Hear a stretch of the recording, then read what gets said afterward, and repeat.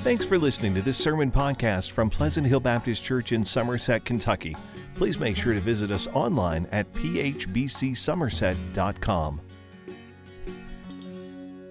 I am thankful to be here, and I appreciate Brother Corey asking me to share a message and to preach for you all today. It's a big honor. I really mean that. No matter what my stomach and heart tell me, as fast as it wants to pump, right?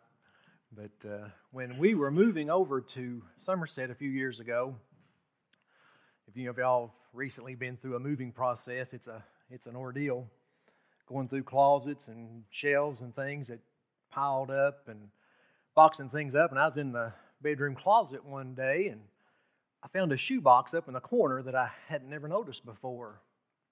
So I got it, opened it up, and found some very unique items inside. There was an egg carton with 5 eggs in it, and a stack of $1 bills, big stack. So I just started counting through that money real quick, and I thought, wow, that's almost $500 in ones. I didn't have any idea what this box was, never seen it before. I said, Suzanne, come here. You know anything about this box? And she said, yeah, I started that when we first got married. I said, well, what is it? And she said, well, every time that you preached a bad sermon, I put an egg in that egg carton. And I'll be honest with you, we'd been married at well over 20 years, and I'd been in the ministry about that long, and I thought, 5 sermons ain't that bad. And I said, well, what's all this money for? And she said, well, every time I got a dozen, I sold them for $1.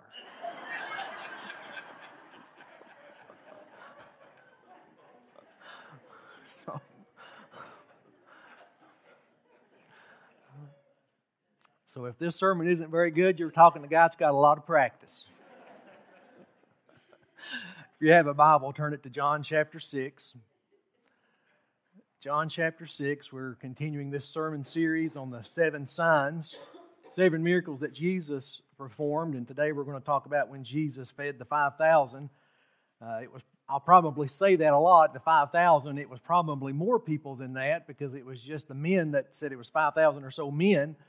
Could have been a lot of women and children there too. Could have been 10,000 or more people there when he did this. And just to remind you of why John wrote this. Why is he telling us these 7 signs? In John chapter 20, he tells us the purpose of his gospel. He says that Jesus performed many other signs in the presence of his disciples that are not written in this book. But these are written so that you may believe that Jesus is the Messiah, the Son of God, and that by believing you may have life in his name. The 7 signs that Jesus performed, these miracles that we are reading about and Brother Corey's been preaching about, these are miracles that really happened, but these are signs that have a much deeper spiritual message than just the miracle themselves. If all you see in these 7 signs are 7 things that just make you say, wow, look at what Jesus did, without making you see Jesus as the Messiah and causing you to believe, put your faith in Him, then you're missing really the main point of the sign. These are spiritual signs that the Lord Jesus Christ did. I'll read John chapter 6, beginning at verse 1. It says this, after this, Jesus crossed the Sea of Galilee, or Tiberias. A huge crowd was following him because they saw the signs that he was performing by healing the sick. Jesus went up a mountain and sat down there with his disciples. Now the Passover, a Jewish festival, was near. So when Jesus looked up and noticed a huge crowd coming toward him, he asked Philip, where will we buy bread so that these people can eat? He asked this to test him, for he himself knew what he was going to do. Philip answered him, 200 denarii worth of bread wouldn't be enough for each of them to have a little. One of his disciples, Andrew, Simon Peter's brother, said to him, there's a boy here who has 5 barley loaves and 2 fish, but what are they for so many? Jesus said, have the people sit down. There was plenty of grass in that place, so they sat down. The men numbered about 5,000. Then Jesus took the loaves, and after giving thanks, he distributed them to those who were seated. So also with the fish, as much as they wanted. When they were full, he told his disciples, collect the leftovers so that nothing is wasted. So they collected them and filled 12 baskets with the pieces from the 5 barley loaves that were left over by those who had eaten. When the people saw the sign he had done, they said, this truly is the prophet who is to come into the world. Therefore, when Jesus realized that they were about to come and take him by force to make him king, he withdrew himself to the mountain by himself. I want to talk this morning about Jesus being the bread of life. And I want to try to, if I can, and I want to go a little bit further in John chapter 6, so I encourage you to keep your Bibles open, because Jesus gives us the miracle here at the beginning part of the passage, and then at the end of John chapter 6, he gives us the spiritual lesson. He's going to tell us what this means. And what I want to try to do is to try to show you that not just the physical, but the spiritual. That I believe that we can see in this miracle, we can see a beautiful picture of the gospel of the Lord Jesus Christ. It's a very simple message. The gospel is very simple. But that in this, we can see how this crowd and how the disciples and this little boy, and then finally we see the Lord Jesus Christ do something that only He can do.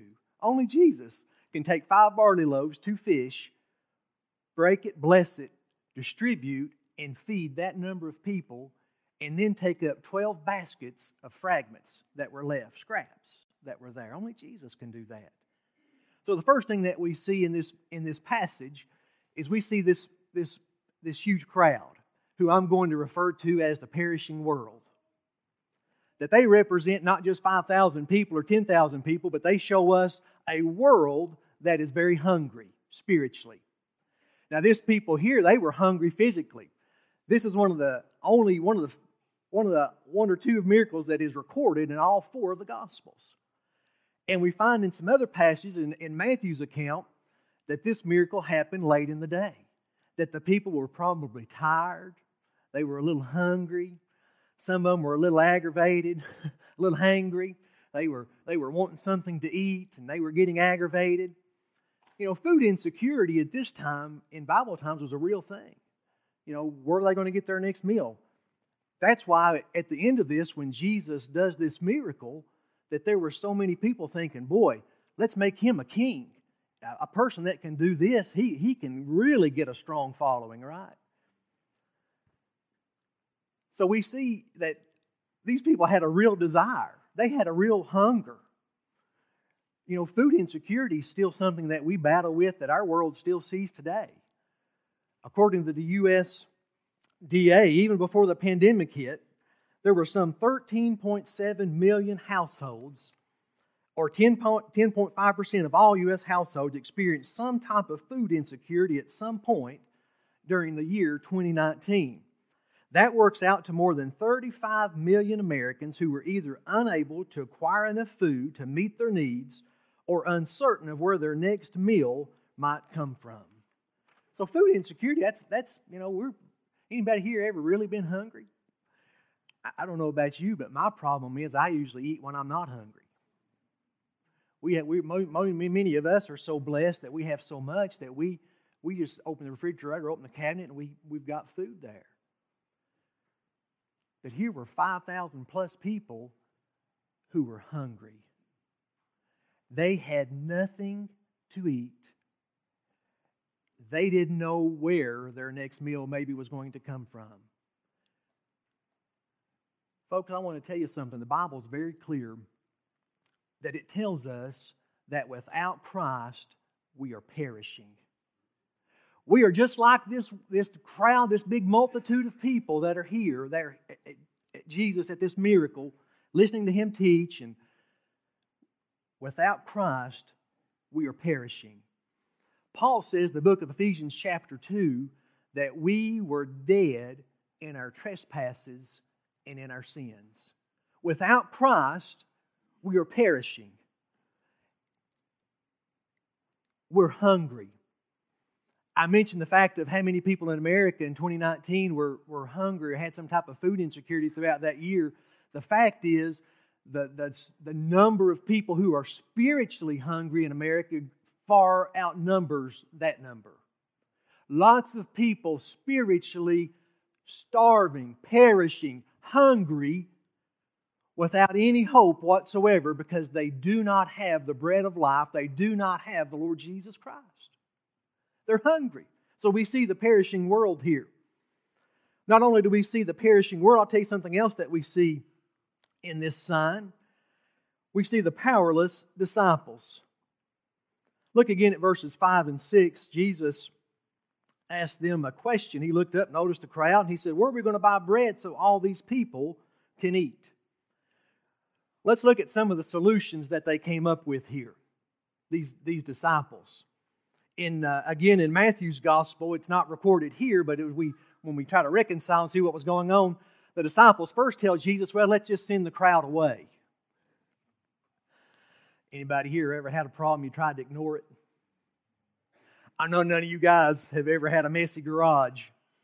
And you get out of your car every evening getting home from work, or you're going out in the garage in the morning and you look over at that side of the garage.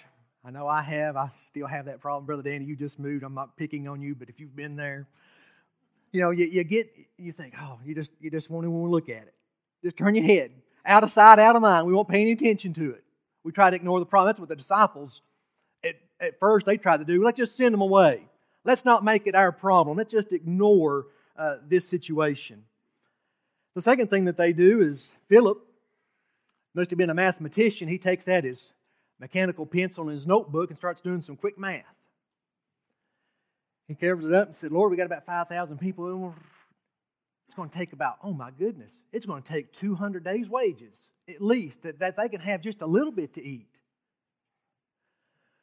Maybe we should have a fundraiser. Maybe if we sell enough cookies or donuts or something, we can figure out this problem. Third solution is that we see that Andrew finds this little boy who has a Jewish Happy Meal, and he brings it to Jesus and he says, I know it's not much, but it's all I got. All we've got out of this bunch is we found 5 little loaves of bread and 2 fish. And then the fourth solution is give it to Jesus. The fourth solution is give it to Him. We can ignore the problem. There's a lot of people today that spiritually kind of try to ignore the problem. They realize that they're lost without Christ. They know they're hungry and they just put it off. They procrastinate whatever that it takes and just try not to think about it, try to ignore it, get rid of it, cover it up, whatever that it takes. They just try to ignore the problem. That doesn't work. It didn't work here and it won't work spiritually either, just to ignore the problem.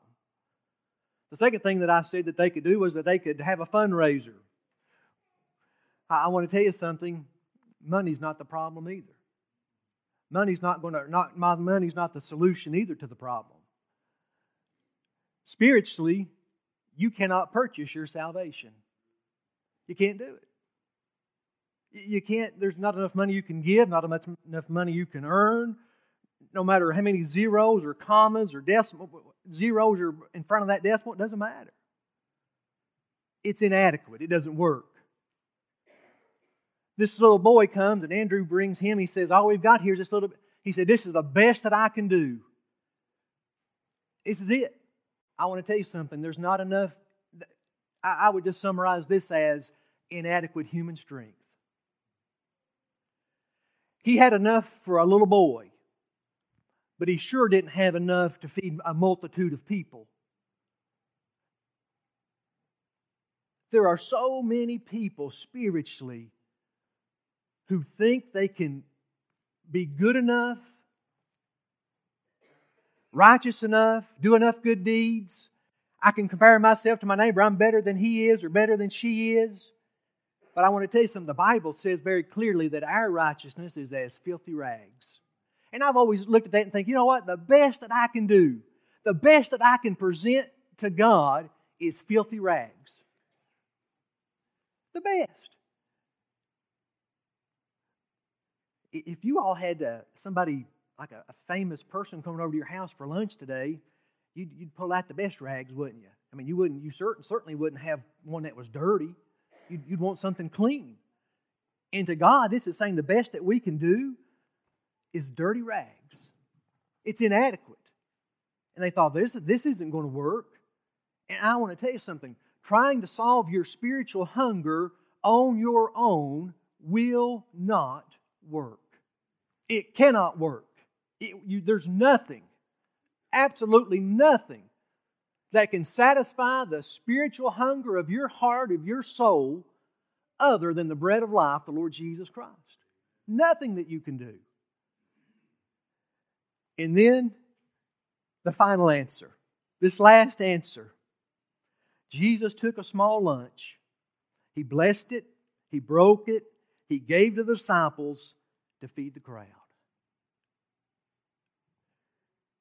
In John chapter 6, we find the first I am statement that Jesus makes when He makes the statement, I am the bread of life. And Jesus points out that there are two types of food. If you read through this passage of Scripture, He said, don't labor for the food that perishes, but for the food, the bread that doesn't perish. He points out that there's two kinds of food. There's physical food, which is necessary, but not the most important. And then He points out that there is a spiritual food, which is absolutely essential for life. Folks, there is not any hope of any spiritual life apart from knowing the Lord Jesus Christ. He is the only source of life. If you go down in John chapter 6, verse 30, as we continue, Jesus has performed the miracle of feeding the 5,000, and now we're going to get into the spiritual lesson that the Lord Jesus Christ gives to us and to the people that He was, at this time, that He was talking to. John chapter 6, verse 30 through 35, it says this, the people asking, what sign then are you going to do so that we may see and believe you, they asked. What are you going to perform? Our ancestors ate the manna in the wilderness, just as it is written, He gave them bread from heaven to eat. Jesus said to them, truly I tell you, Moses didn't give you the bread from heaven, but my Father gives you the true bread from heaven. For the bread of God is the one who comes down from heaven and gives life to the world. Then they said, Sir, give us this bread always. Jesus says, I am the bread of life. No one who comes to me will ever be hungry, and no one who believes in me will ever be thirsty again. I'm going to take just the next few moments, and I want to tell you about the bread of life that is available to each and every one of you today.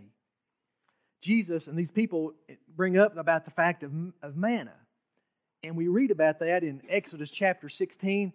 Moses and Aaron had led the people out of Egypt, and they'd just been out 2 or 3 days, and they got out of the Red Sea, and they're in this wilderness, and the people start grumbling, we're hungry, we don't have anything to eat.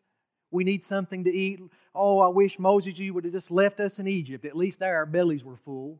We had a miserable life, but at least you've brought us out here to starve us to death. And God tells Moses, they're not grumbling against you, they're grumbling against me. Let me tell you what I'm going to do. I'm going to give them quail and manna.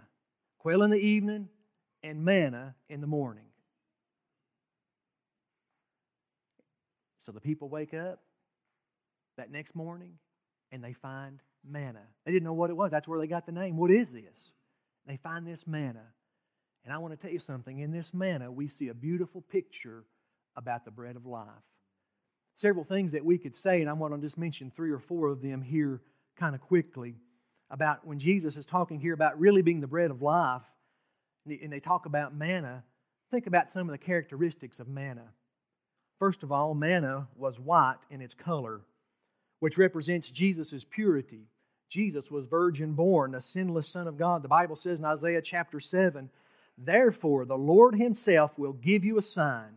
See, the virgin will conceive, have a son, and name him Emmanuel.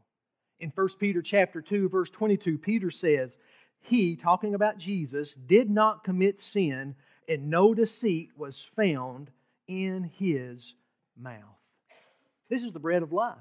He is absolutely pure. Second thing that we find about manna is that it was round.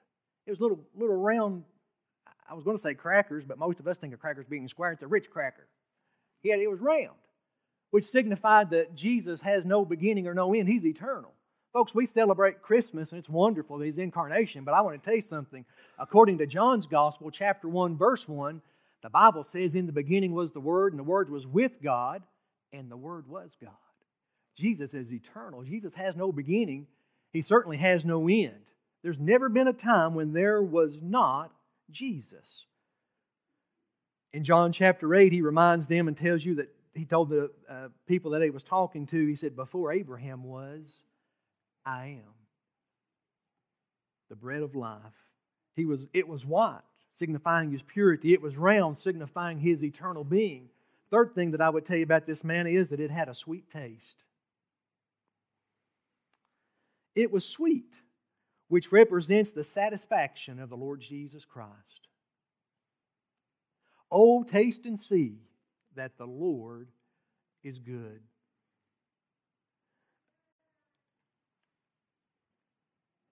I've yet to talk to the first one who had an encounter with Jesus, that repented of their sins and trusted in Him, who was not fully satisfied.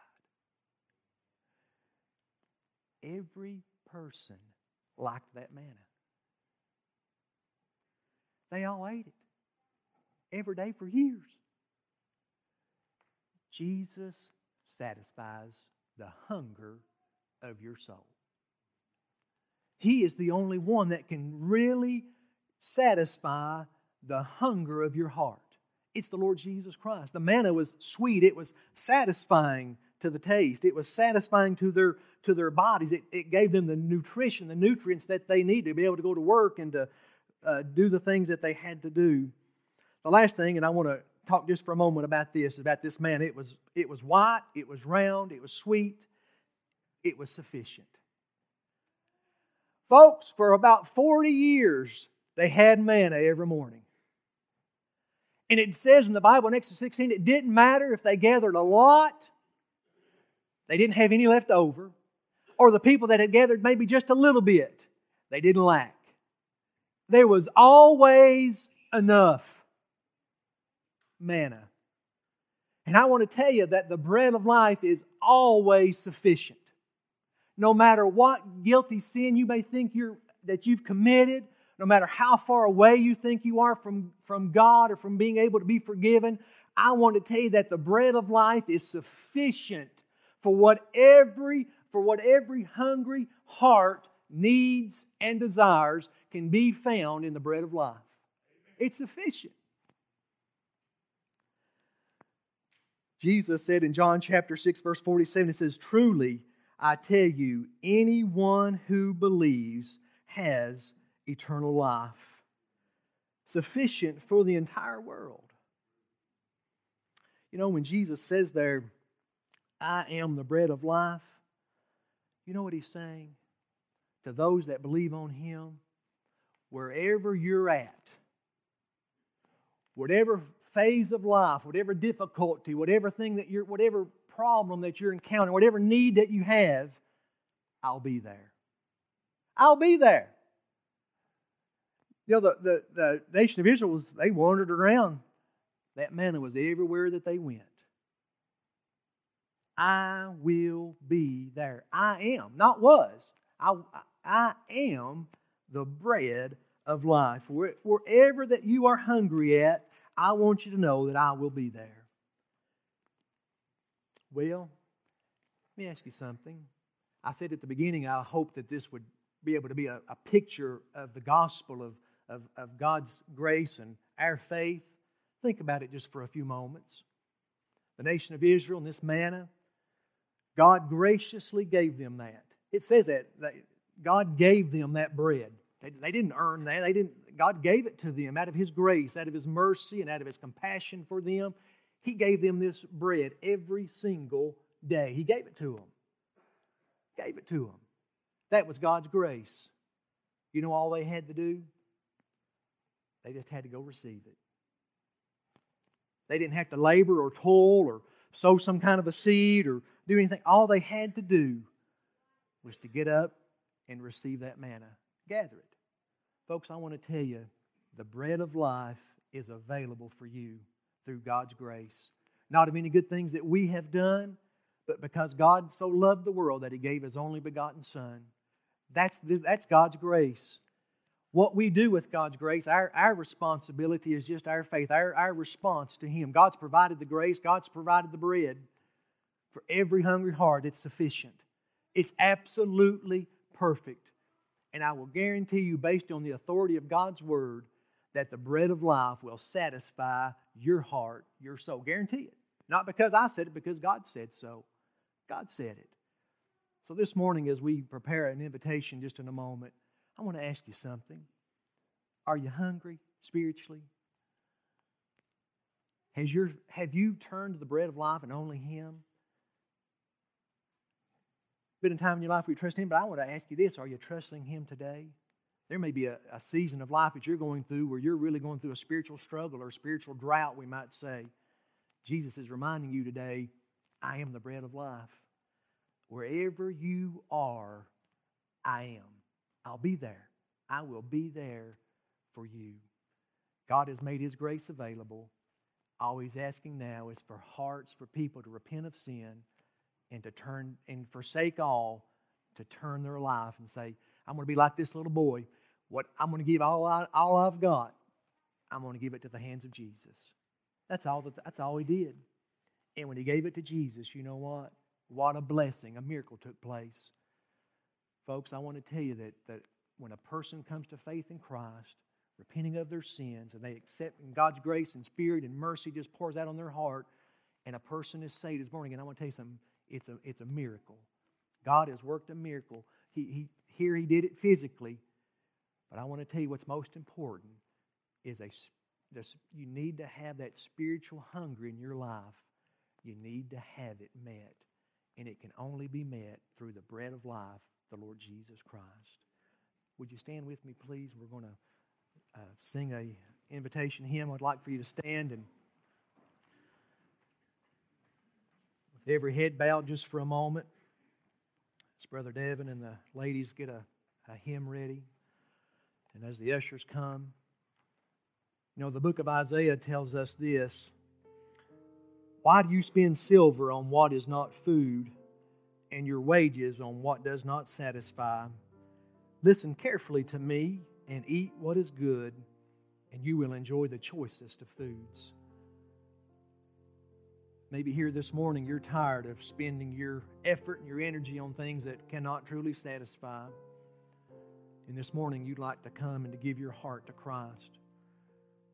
You'd like to say, Lord, I've tried so many different things. I've ignored it. I've tried to get it out of sight, out of mind. I've tried lots of different solutions. Today I just want to turn it over to you. I want to be like this little boy.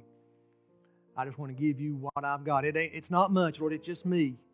I'm a lost sinner in needing of food. Maybe you'd like to come during this invitation. We'd encourage you to do that. Maybe you'd like to come to the altar for prayer. Brother Corey will be here to receive you and to pray with you, to counsel with you, and I know he would love to do that. Don't let this opportunity pass you by. Best day, best chance, best opportunity you've ever had to give your heart to Christ is right now. It's today. Father, I pray, God, that you would take these next few moments and bless this invitation, that you would continue to speak to hearts, and that your word would penetrate, and that it would fall upon faithful hearts and minds. That, God, that through everything that's done, that you would receive honor and praise. In the name of Christ, we ask these things. Amen.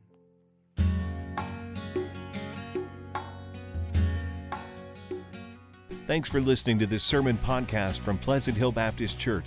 To learn more about the church, find out meeting times, or learn how to contact the pastor, please visit phbcsomerset.com.